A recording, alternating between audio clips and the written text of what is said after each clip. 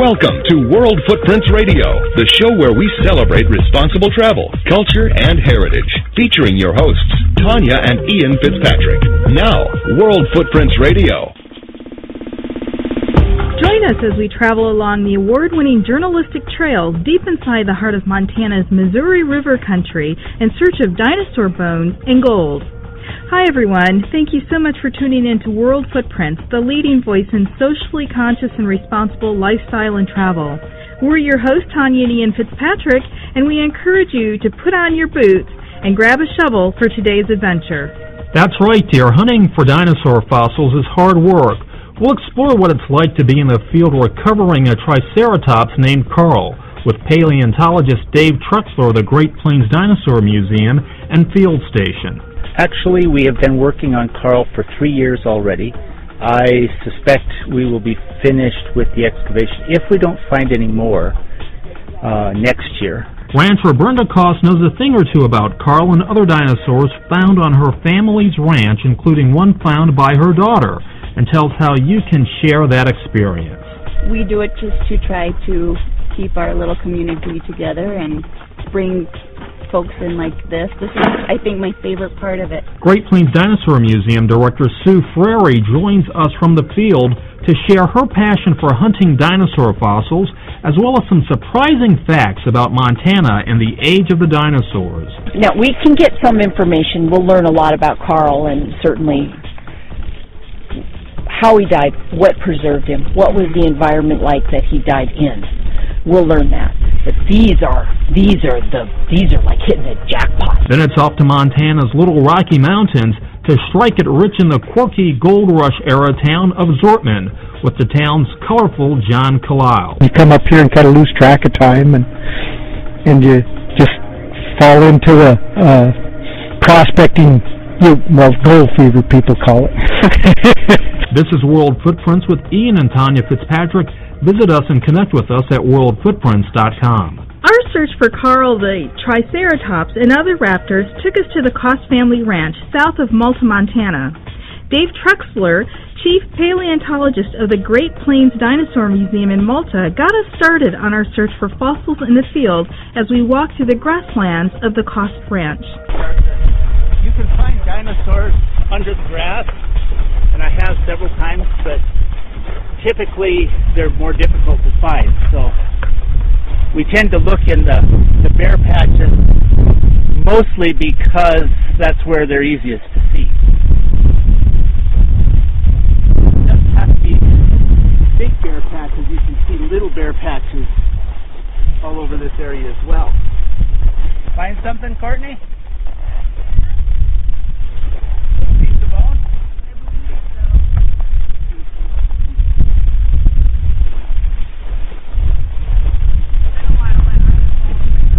Whoa. Okay. If you have a question about whether something like this is dinosaur bone or not, you can come over and look at what it looks like.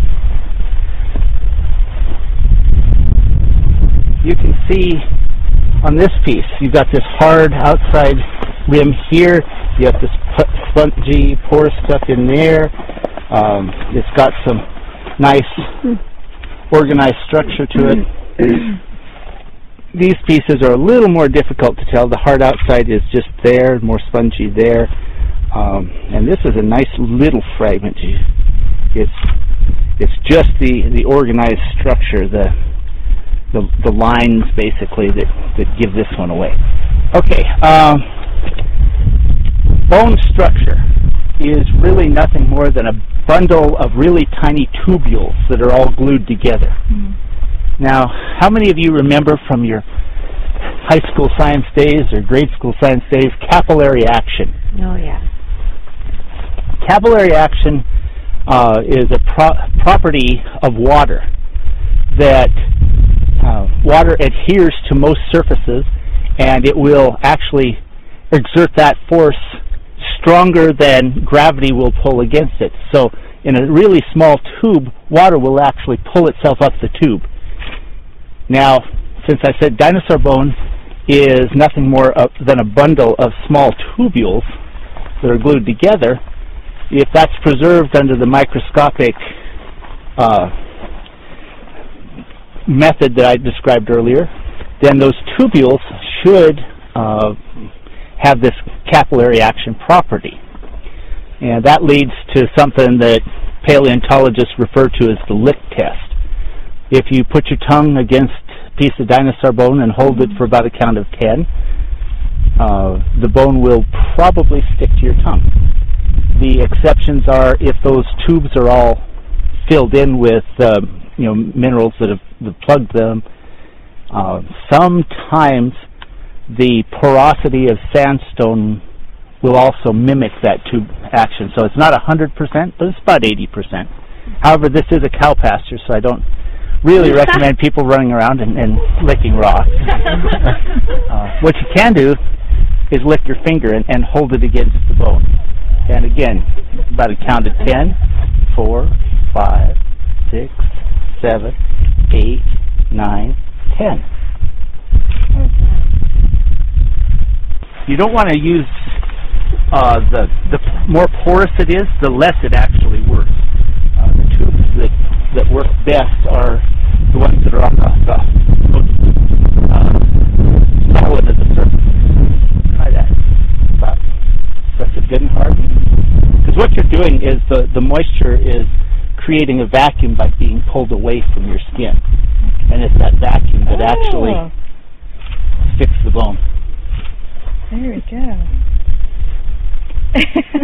Doesn't want to come off. Cool, isn't it? Thank you. And if you would put those back where you found them. I shall. No. That is a rock called conglomerate. And even more so, it's a shelly conglomerate. Those are fossils you're seeing, but it's bits and pieces of freshwater mussel, clam, whatever, that's mixed in with the debris that forms. Oh, yeah? So it's not bone, but it's close. All right, well, we found stuff down here. Let's trace it uphill and see if we find any more further up this wash. And of course, the graph makes that a little difficult, so you don't want to give up until you get to the next barer area.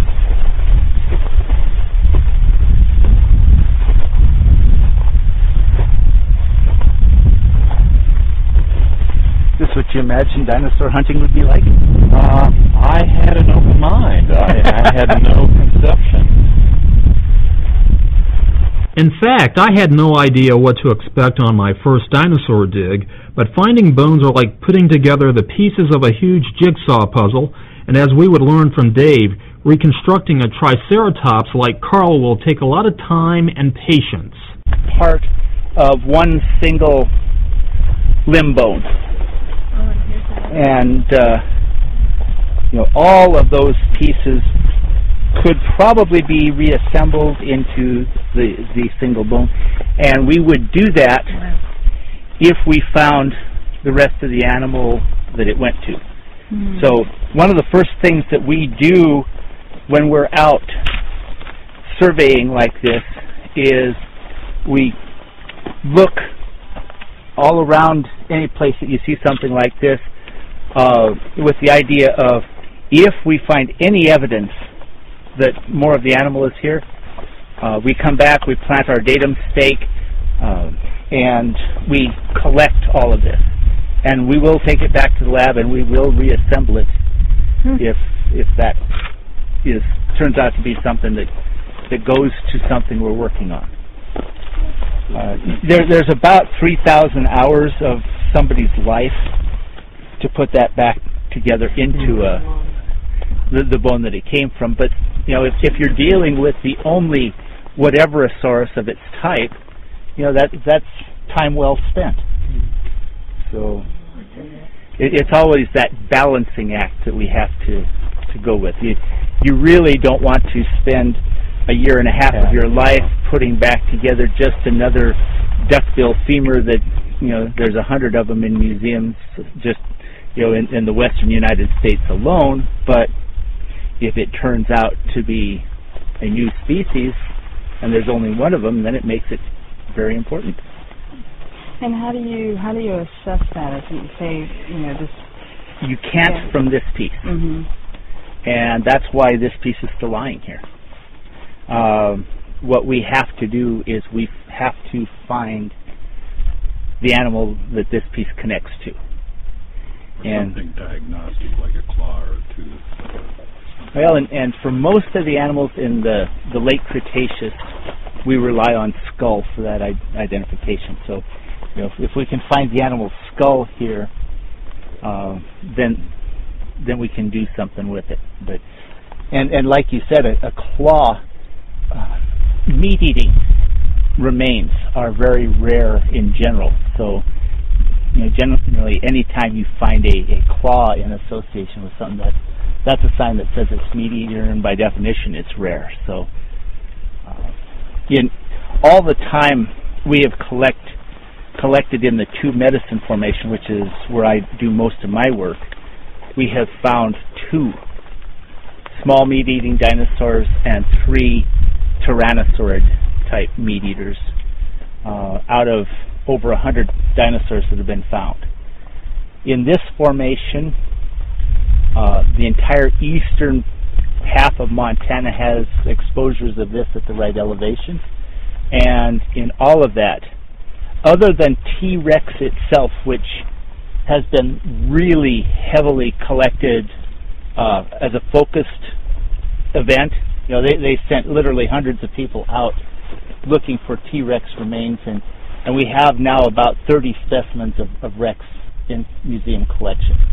Other than that, though, there are only about a half a dozen meat eaters other than T-Rex itself that are known from this entire formation. So does that little tile make you more, is that a big enough tile to make you more curious about looking for something else? Oh, you bet. Or would you just be like, This is one of those signs that say, spend some time looking here. If we saw something sticking out of that hillside, which is a distinct possibility since we've had all this moisture, that's why I brought you here, we could very easily have seen a new one sticking out of there. That would have been the sign that says, dig here. And until we see something that says dig here, this will remain because it's still the marker that says look here.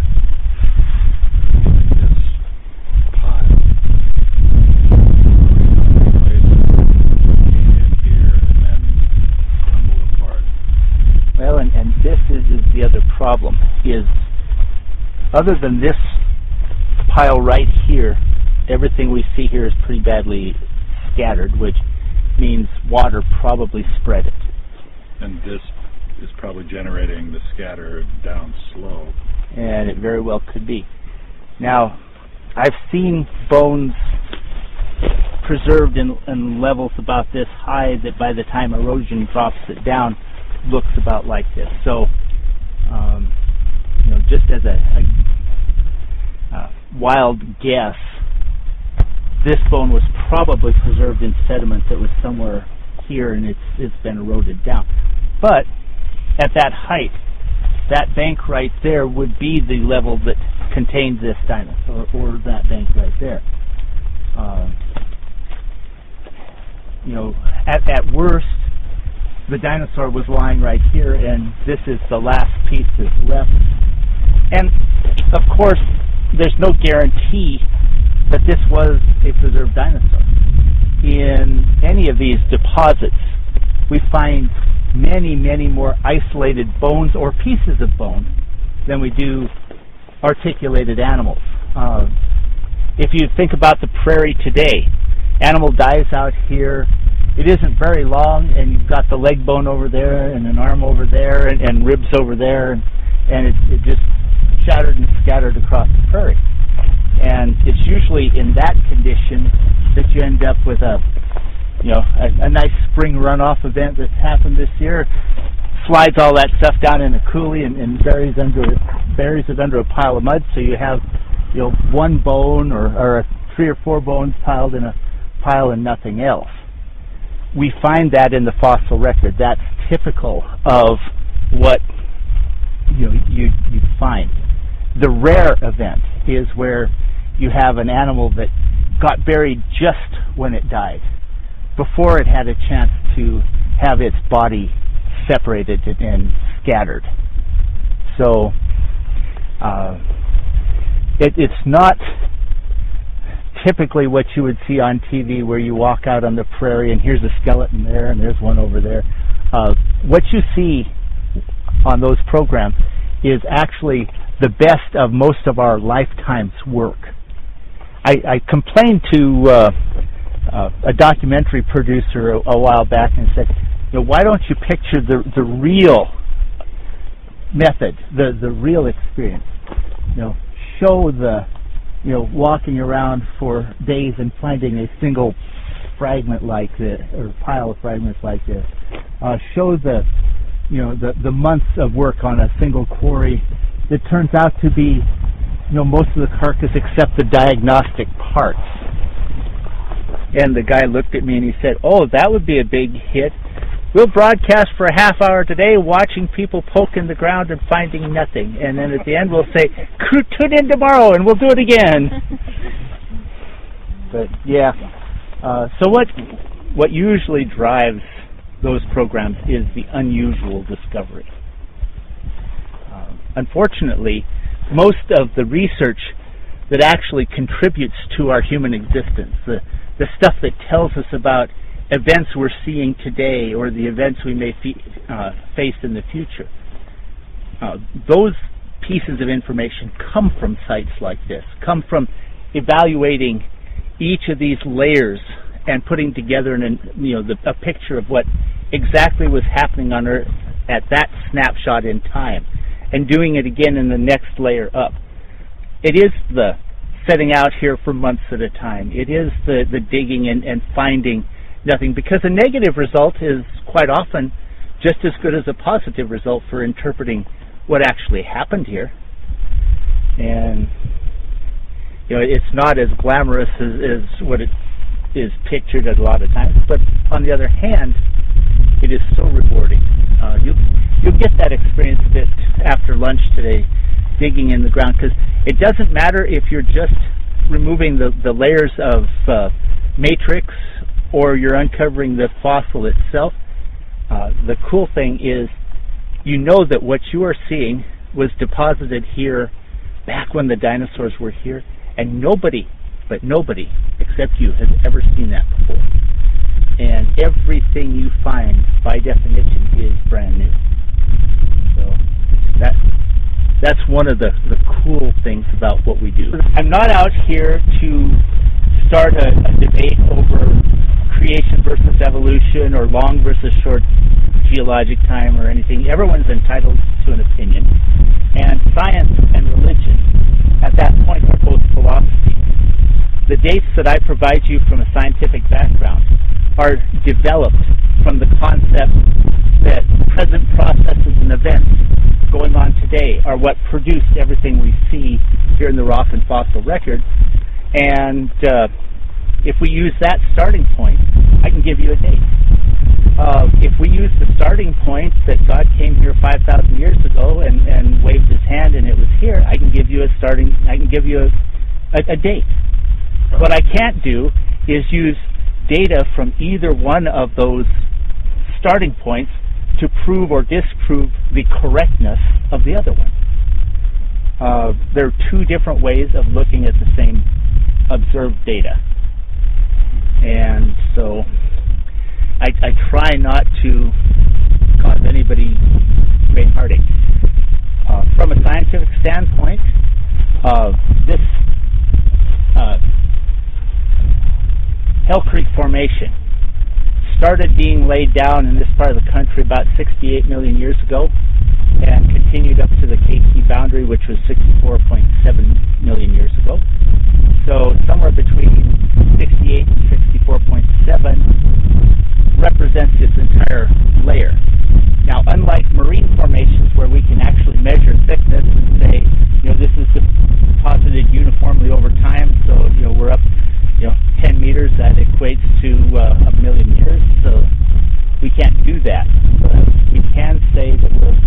roughly halfway up. So this was probably deposited somewhere, 66 million years before present, give or take a day or two. Field work is more than just digging for bones. It requires some precise surveying of fossil fields with the help of some very high-tech tools. Everything we collect out here is documented relative to a single point called the datum stake. And it's a permanent marker. We leave the stake here forever. And the idea is if a scientist 100 years from now wants to come back and examine what we did, he or she should be able to do so.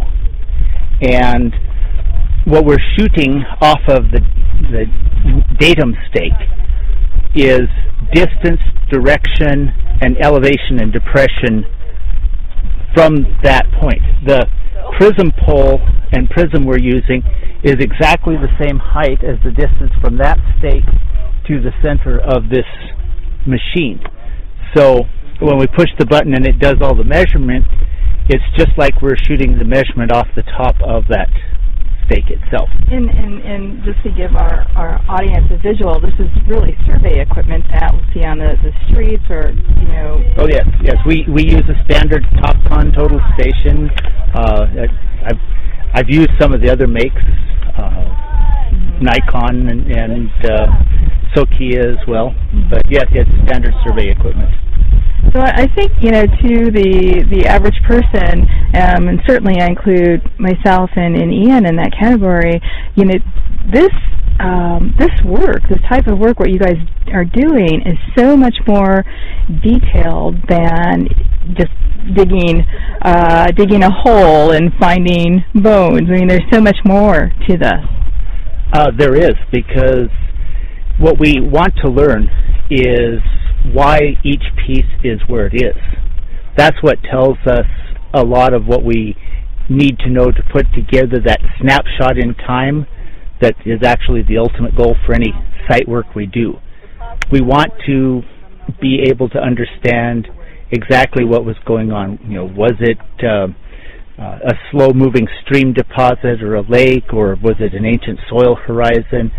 And little things like the direction in which bones are pointed, the angle at which they are lying in the ground, the relative position of one type of fossil in relation to another, all add to the information we need to create that reconstruction. And of course, we need each of those reconstructions in turn to create enough snapshots to give us a picture of an overall trend during any particular period. And so the work you're doing on Carl actually, and realistically could take a couple of years and not, 30 minutes as appears on some documentaries. Actually, we have been working on Carl for 3 years already. I suspect we will be finished with the excavation, if we don't find any more, next year. And then it'll take us somewhere between 5 and 10 years of fairly strenuous work in the lab to put everything back together. There was an animal that was just released as a new species reported in the Journal of Vertebrate Paleontology last week called Acrostavus gegslarsoni. That specimen was actually found in the 1990s. It's just taken this long to put everything back together and get it ready for publication. Most of the sites we work on have that sort of a lag time. There's just a lot of work between the time it's discovered and the time it's usable. Coming up, the joy of sharing with Brenda Koss. We do it just to try to keep our little community together and bring folks in like this. This is, I think, my favorite part of it. And Discovery with Sue Frary. Now, we can get some information. We'll learn a lot about Carl and certainly how he died, what preserved him, what was the environment like that he died in. We'll learn that. But these are like hitting a jackpot. As we continue in search of Carl, the Triceratops, and other raptors, as World Footprints continues from eastern Montana. I'm Courtney Moles. I am with Socioeconomic Growth Council in Malta, Montana. I am a transplant from New Orleans, and Montana is a beautiful state. listen to World Footprints Radio. If you're like most Americans, you feel miserable in your job, then take control of your future. Visit careaboutyourfuture.com and discover a surefire way to tap into the power of the Internet and generate unlimited profit. Generate sales commissions on products that you never even create. See why this powerful system can start generating a massive amount of income and learn how to harness the power of the Internet that will change your life. Go to careaboutyourfuture.com. Hi, I'm Carla Hunsley with Missouri River Country, and I live in Fort Peck, Montana. And I'd like to have you all come out and see what a beautiful state we have. And the northeast corner of Montana is just a wonderful place. And listen to World Footprints Radio. And now, more of World Footprints Radio with your hosts, Tanya and Ian Fitzpatrick. Welcome back to World Footprints. I'm Tanya Fitzpatrick. During our day digging for Carl, we met Brenda Koss, whose family ranch is not only Carl's resting place, but the place of several significant dinosaur discoveries, including one by her daughter, Kennedy. We found it when she was 4, so that was 3 years ago when they first came out. So that was kind of exciting. And it was pretty much almost all intact. There's a piece missing on the back of the horn and off the tip of it where it looked like some meat-eating dinosaur had bit it off. So they can see the teeth marks in it also. Yes, so it is. She is an excited little girl. She named it the Kennedy dinosaur. So she has her own dinosaur, which is so cool. Where is it now? It's in the museum. We donate it back in town. Everything that we find, what are we going to do with it? I mean, we don't do what we do because it's definitely not money profitable. And neither is trying to feed the nation. But we do it just to try to keep our little community together and bring folks in like this. This is, I think, my favorite part of it, is meeting people from different states and different walks of life and getting to know people, even though I'm really secluded and don't like those neighbors always showing up. Not quite always used to that. Well, earlier when I said we had people stopping by the townhouse to see the house and see what was going on, and most of it was our neighbors from out here, wondering how everything was going and making sure the kids really enjoyed school, and which is the best part of it all. So how close is your nearest neighbor? Actually, I think they've maybe been up here 5 years. There's a young couple, the Weedricks, and they're only about 2 miles as the crow flies from our house down the road here. But before that, our nearest neighbor was where you turned at the T down there, that new house. There's the mailbox that says French's. That was our nearest neighbor. So is this your place that we came right by? It is another Koss, but that's my husband's great uncle's place. And we are all related out here somehow, either by marriage or... So we're not just neighbors, we're actually family. Even worse. Exactly. My husband always teases me that he had to marry me. I was the only one he wasn't related to in town. So. The conversations and camaraderie from being part of a dinosaur dig is a big part of the fun of being in the field. It gives an entirely new meaning to mudslinging. Yeah. This is completely different from the concrete jungle. Yeah. Can we put that on a shirt, Ian? Yeah. You got it. Okay. Now, Brenda, we're on your ranch, and from the walk we did today is quite an extensive ranch. And my understanding is that you had a hunter on land who actually discovered what we're digging up today. Can you tell us about that? Yes, we allow open hunting through the Fish Wildlife Park Service, and we had a hunter come to the door and say, "Did you know you had a dinosaur on your place?" And my husband and I looked at each other like, what the heck does a dinosaur look like? So we went out, and he showed us where it was shimmering up from underneath the ground, and I took a couple pieces into town to the paleontologist at the moment, and he kind of poo-pooed me and said, it looks like a duckbill, see you later. And so we really didn't do anything until a friend of ours that was with the Dinosaur Museum come to us and say, we have a new paleontologist that would like to come out. And we talked it over and said, sure, what the heck, come on out.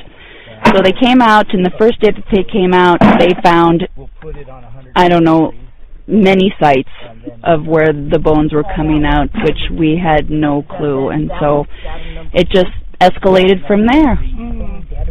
And who we're digging up today, his name is Carl, named after the person who found him, I understand.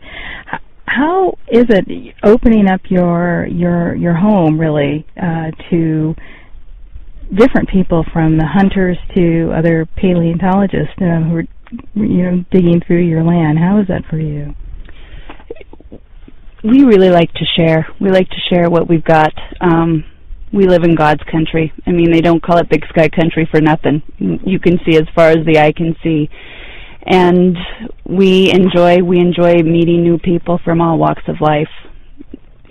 Whatever you do, Montana is basically, the door is always open. And come on in, have you had a meal? So, we are very inviting people and share what we get to experience every day. And for any listener who's interested in doing what we're doing today, who would they contact in order to participate in a dinosaur dig on your property? They would contact our local museum in town. As Brenda said, these dig programs can be arranged through the Great Plains Dinosaur Museum in Malta, Montana. Sue Frary, the museum's director, joined us in the field, and as Ian and I discovered, her passion and joy for discovery is contagious. You can see it almost looks like agate or some kind of highly polished something. Yeah. Yeah. And then like this is a little piece. And where do these things come from? I mean, are they washed down with rain? Well, no, what they are is this is a little area where the stream, all the stuff, all the little pebbles, have you been by a river or by the coast, and you'll have a little pile of seashells. Like they all just sort of washed in a certain spot and all piled up. And that's sort of one of these places. Okay. And so when it rains, they kind of drain out of this bank and they flow out over this white stuff. And then we just sit here sometimes when we're tired or, and just start picking up little things, and we'll have little pieces of teeth, like that's little dinosaur teeth. We'll find little little pieces of I find little pieces of claws, and but it's fun. It's actually very zen. I mean, you can just really get into just sitting quietly and just picking up little things. You can find scales of fish, all the old scales that fell off all the fish. For me personally, I love these little sites because they tell us so much more about the environment back then than a large old honkin' one species dinosaur sitting over there. Here we can find crocodile teeth, and we'll find little vertebrae of little fish, and we'll even find little salamander teeth, and they're just so cute. And little crocodile, and you'll find little crocodile teeth, and little, it's just sitting. So sometimes you come and just sit, or take a break from... take a break, and just sit here and start finding things. And we actually named this spot, it's called the Kelly Koss microsite, and it's named after Kevin's dad, Paul's brother, who's the guy who died here a few years ago. But anyway... Oh, we'll see, like right here. Yeah. And actually that's just the sandstone stuff. But that most likely would have been a little piece of dinosaur bone. But they're what we can find in these types of sites is a multitude of animals, multitude of plants. Evidence of huge amount of information can come from just right in here. Now, we can get some information. We'll learn a lot about Carl and certainly how he died, what preserved him, what was the environment like that he died in. We'll learn that. But these are like hitting a jackpot.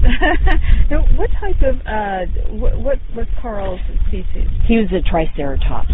Those ones with 3 horns, 2 big horns here, and a little nose horn, and a big frill that came on the back, and they almost looked like rhinos, 4-legged. They lived with T-Rex. T-Rex preyed upon them. They were trying to get away from T-Rex. And how have you been able to determine what species he is? Oh, because that's a good question. On the top of the surface, what was first identified was his horns. They have a certain pattern of bone that is very recognizable. You just, because it looks like a horn, and it hasn't changed much. And that was what was first seen on the surface. That's a good question. And then also one of his long leg bones was kind of laying on top too. And then we thought, well, that's all. So we started digging, and of course, kept finding more and more and more. And he's sort of the never-ending triceratops. So you've actually removed some of the fossils that you found here, and this is another piece, and he's not still intact. No, he's disarticulated. He's discombobulated. He's torn apart. Most animals are that way. Think about it. You find a dead animal on the field. The coyotes come in, the dogs come in, whatever. Badgers, they tear it apart. Foxes tear it apart. Raccoons, tear it apart. Pretty soon you go back out and ribs are over there and heads over there, and sort of like the scarecrow in The Wizard of Oz. He just gets torn apart. And so then those bones, perhaps not, become covered and become fossilized. And so when you find them, they're scattered. It's very rare to find animals fully articulated, lying like they did, lying there dead as they did in life. In our area, this part of Montana and southern Alberta, we have the highest degree of fully articulated animals than anywhere in the world. Goodness. You saw Roberta, you were in the museum. Right. Yeah, next door we have Elvis. Our animals quite often are laying there, at least parts of them still butted up and lining up the way they did in life. Because of the huge, one theory is the huge storms that were generated off that inland sea, clobbered things like bowling balls, and buried them promptly, quickly, deeply, and never gave those scavengers time to tear them apart. They didn't lie idle on the field for very long. So that we're grateful to those storms. I mean, everything we have here, we really owe to being on the coast of the sea. And that sand, too, holds everything together really well. You get buried in sand, you can't move. Right. It just holds everything together. It's wonderful. So given that we find crocodiles, fish, and maybe species that we would associate with warm parts of our planet today, what does that tell us about what the climate was like here in Montana? Yeah. Very, very Everglades. It was much like southern Louisiana, really delta, lush, warm, humid, lots of moss, algae, very tropical, very swampish, actually. And this was really lowlands. I mean, we were really considered sort of low here. So much like the Everglades, a lot like Florida today. That would probably amaze most people, just to think of Montana. I know. Of how we conceive it today, but to think of it then as like the Everglades. Just like the Everglades. I know, and it's so hard. It's hard to picture, and it's hard to believe because you're out here. It's arid. We are a prairie, basically. So we're used to droughts, that type of climate now. But it wasn't that way then. And actually, once the climate started to change and the animals started to disappear, their numbers were dwindling. Certainly there was a meteor impact, but that just sort of wiped out the last of them. They were already on their way out, and largely due to the climate changing. Grasses came onto the scene. Grass? Who could eat grass? Dinosaurs looking at that thinking, what can I do with that? I can't eat that. Right? Well, no, they were eating ferns and different types of flowering plants. To digest grass requires bacteria, it requires a whole different, stomachs and teeth for grinding. You have to be fully, you have to adapt to being able to eat grass. And so no dinosaur could eat that. No dinosaur could eat grass. Grass was really new. I would imagine some people listening to us talk today are thinking, really, where are these guys? Because it would surprise a lot of people to even think of Montana as a state where you can find dinosaur fossils. It's wonderful. It's amazing. We can time travel here. We are so lucky that the layers that show up on the surface of our area here really quite literally are the same layers that the dinosaurs were walking on. So when you're walking on around here, you are really walking on the same, you're walking on the same beach that dinosaur walked on, right here. You are. Now, it may look a little different. The plants certainly are different and everything like that, but we're walking on a prehistoric beach. And it's a great surprise. But fossils have been taken out of Montana for over 120 years. The first expeditions were in 1876. Give her business card. Yeah. We're really lucky to, we hang on to every single one of them we can. And, this is definitely a completely different environment than you saw up at the Hammonds last summer when you were in the Judith. Can you tell it looks different? Yes. A little more lunar. Yeah. Doesn't it? It's a little bit more lunar landscape kind of a thing. It's not that, it's a little harsher. The Judith is gray and sandy and everything's buried in sand, and these things are, are in some pretty tough rock. Some of them, a lot of them. But it's just definitely beautiful. Talk a little bit about the Great Plains Museum and what you guys are doing there. Sure. The Great Plains Dinosaur Museum has been in operation for 3 years. 5 years before that, we had the Dinosaur Field Station, which was basically a prep lab, which is where we were bringing the critters and the fossils and working on them there. And we did have it open to the public, but we didn't have any room in there to display anything. You just basically toured our laboratory. So then the state got it together a little bit to grant us the beginnings of a museum. This is the first phase that you see up there now. But basically, the mission of the museum is to keep the fossils into Montana and to provide a resource then, an economic resource to the community, educational opportunities to the locals and to the public at large.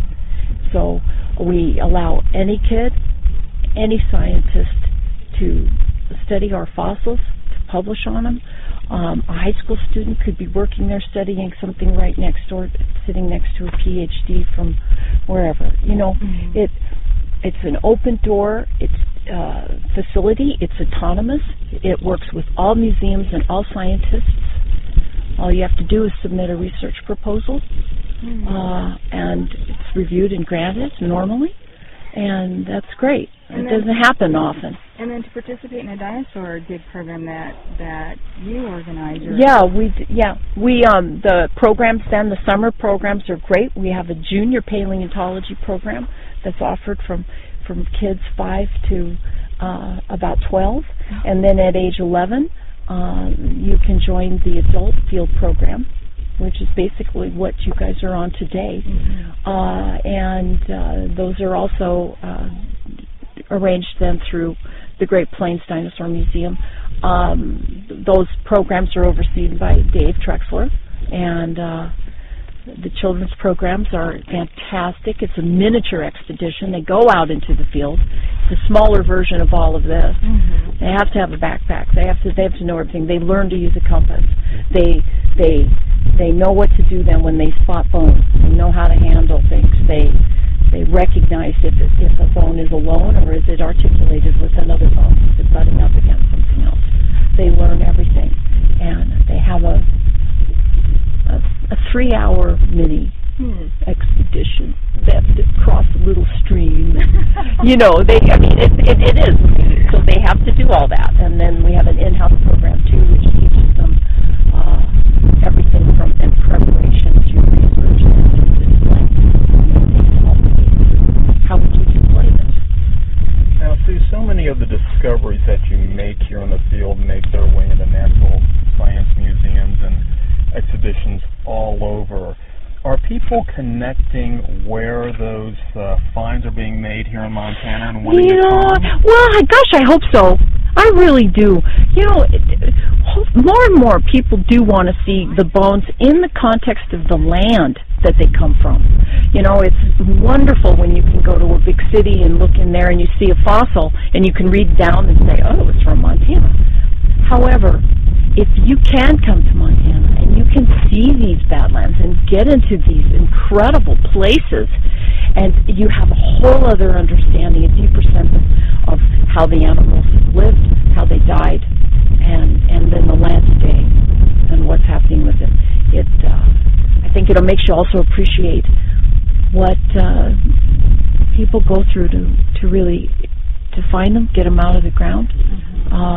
And clean them, like we were talking, how much time is involved with that, and then the research. So it's a huge endeavor. We don't dig up everything we find. We're pretty picky. You want to make sure it's worth it. In this case, Carl is definitely worth it. But it's definitely, I don't know if people really in cities really can conceive of the environment.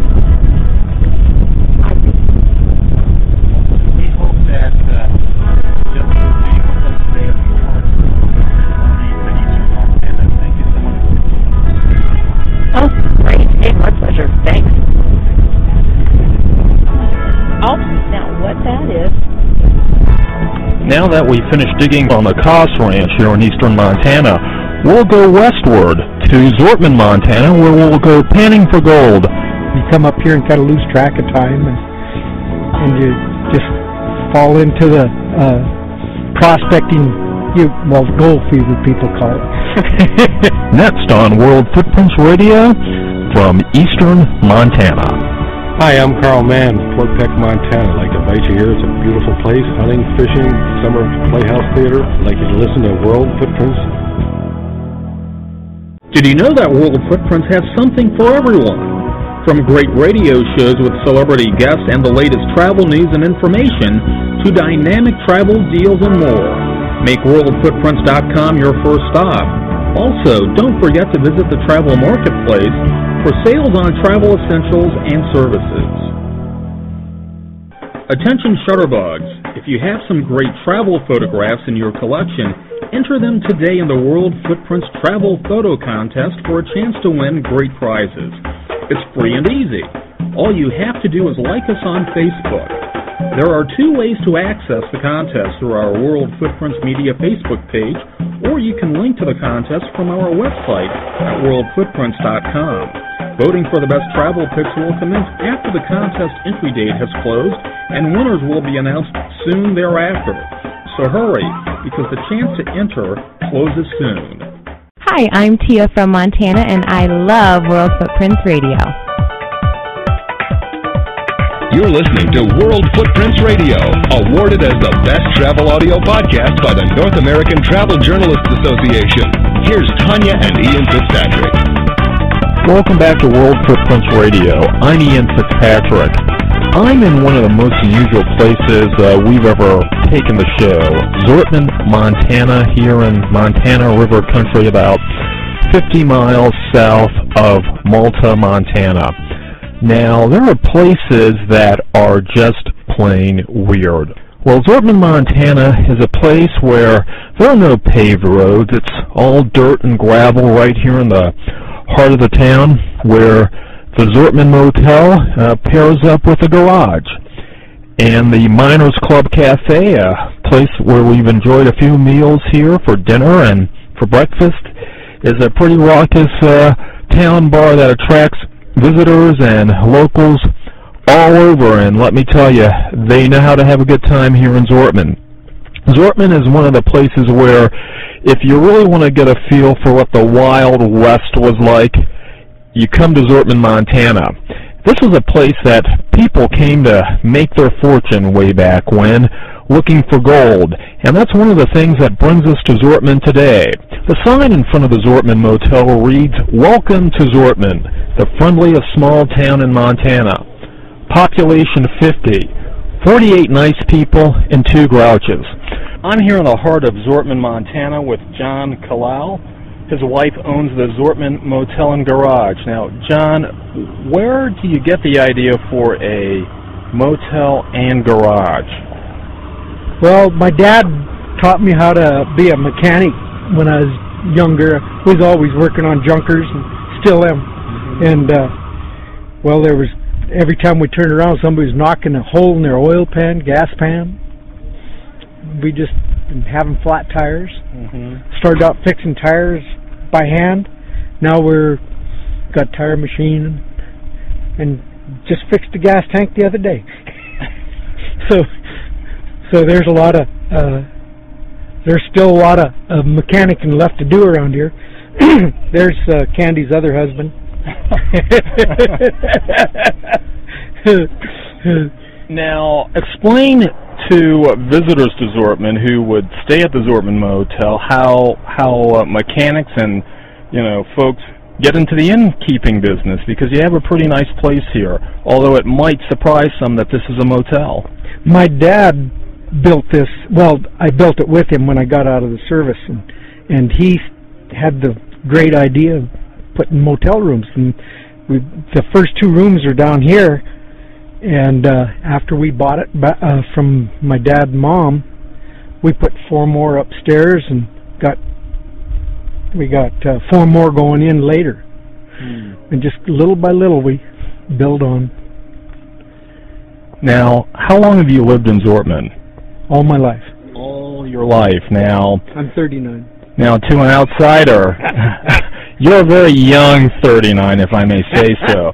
To an outsider like myself, I look at Zortman and I don't know what I'm supposed to think. So tell us what the outside world can come to expect when they come to Zortman, because you've got gold panning, historic sites, but this is kind of a throwback place. You get away from the modernization of outside world. You kind of forget about what's going on the outside world. You come up here and kind of lose track of time, and you just fall into the prospecting, gold fever people call it. And then after you find out you can't really make a living in gold prospecting unless you use machinery, then you end up just doing odd jobs, working around. That's where I come in for Candy. I'm her gopher, hired hand. I go fix this and I go fix that. Now, you're a jack of all trades, and how many of those have you mastered? None. And sometimes I have to redo things. Yeah. And I'm no carpenter, I found out. So we do have carpenters come up and help me out. Now, Zortman may or may not be necessarily the first place on someone's map. You've got to take some dirt roads here, so it's kind of off the beaten path. But once you get here, there are things to do, places to see, people to visit. Oh, the bird watching is fantastic up here. This is one of 3 places that they have the crossbill thrush, they call it. And the reason is this bird competes with the squirrels and stuff, and we have no squirrels. All we have is chipmunks up here. and they don't eat the same things as these crossbill thrush. So we have them. They're a very unique bird. And then we have basically all kinds of birds. We even get hummingbirds up here. And one thing we get a lot of is hummingbird moths. Hummingbird moths? Moths. They look just like a hummingbird, but they're a moth. Okay. And they do this. They go to the same flowers and everything as a hummingbird. They like the red flowers. And then there's a wild, I don't know what type of flower it is, but that's how we found out about them, is that they was on those flowers, and I thought, boy, those look like hummingbirds. They flutter around. And then when they stopped, you could see it was a moth. And they have a long, but it extends out. And it's pretty cool to see. And but it's been such a cool summer. We haven't seen only but one or two this summer. Been too cool this year. They were usually when it's real hot out. Now, you mentioned gold panning here, and people have this notion that they can come to Zortman to get rich, particularly now that gold is at $1,800 an ounce. But what's really the reality about coming to Zortman to get rich? Okay, the reality is it's just for recreation. Okay. That's the reality. A lot of people have dollar signs in their eyes, you know, and they come up here expecting to get rich, and then when they don't, they just, all we're finding is flecks and dust. They don't realize how hard a work it really is, how deep you have to dig into the creek to find the gold and stuff. And like I say, it takes machinery really to make it go. And so I take my backhoe up there and dig for the guys that come stay with us. We use it as kind of otherwise our business would probably be down in the hole there. if we didn't have gold panning, they come and stay with us and go free of charge up on our claim. Well, we're going to experience gold panning.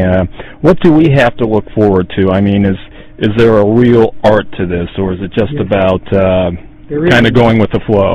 There is an art to it, but it's real easy to catch on to after about your third pan, and you see how gold drops. It's 19 times heavier than water. So lead, if you've handled lead, it's 7 to 11 times heavier than water. So gold is almost twice as heavy as lead, or it is in some cases twice as heavy. And you get your semi-precious stones like garnets and topazes and stuff like that up here, and they're like 6 to 7 times heavier in water, and they drop.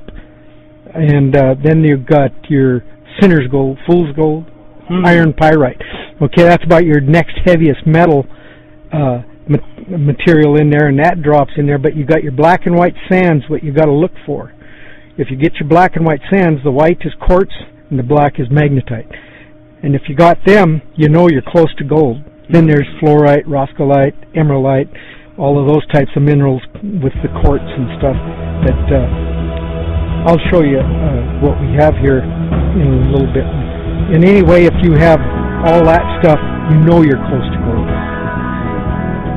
And you didn't lose any if you got your garnets and topazes and rubies left in there. You didn't lose nothing. John Kalal, thank you for being with us on World Footprints Radio. Well, thank you for interviewing me. Thank you so much for joining us today. If you want more of World Footprints Radio, including our World Footprints Travel Report of the latest breaking travel news, visit us at worldfootprints.com. While there, make sure you subscribe to our newsletter or follow us on Facebook and Twitter and receive updates about our travel news, contests, and we have one going on right now, and of course, prize giveaways. We're Tanya and Ian Fitzpatrick, and we'll see you on the air again next week. And until then, we wish you blue skies and purposeful travel that leaves positive footprints one step at a time. Hi guys, my name is Sandy Best, the Sandy Best from Lake Louise. Where's Lake Louise? It's in Alberta.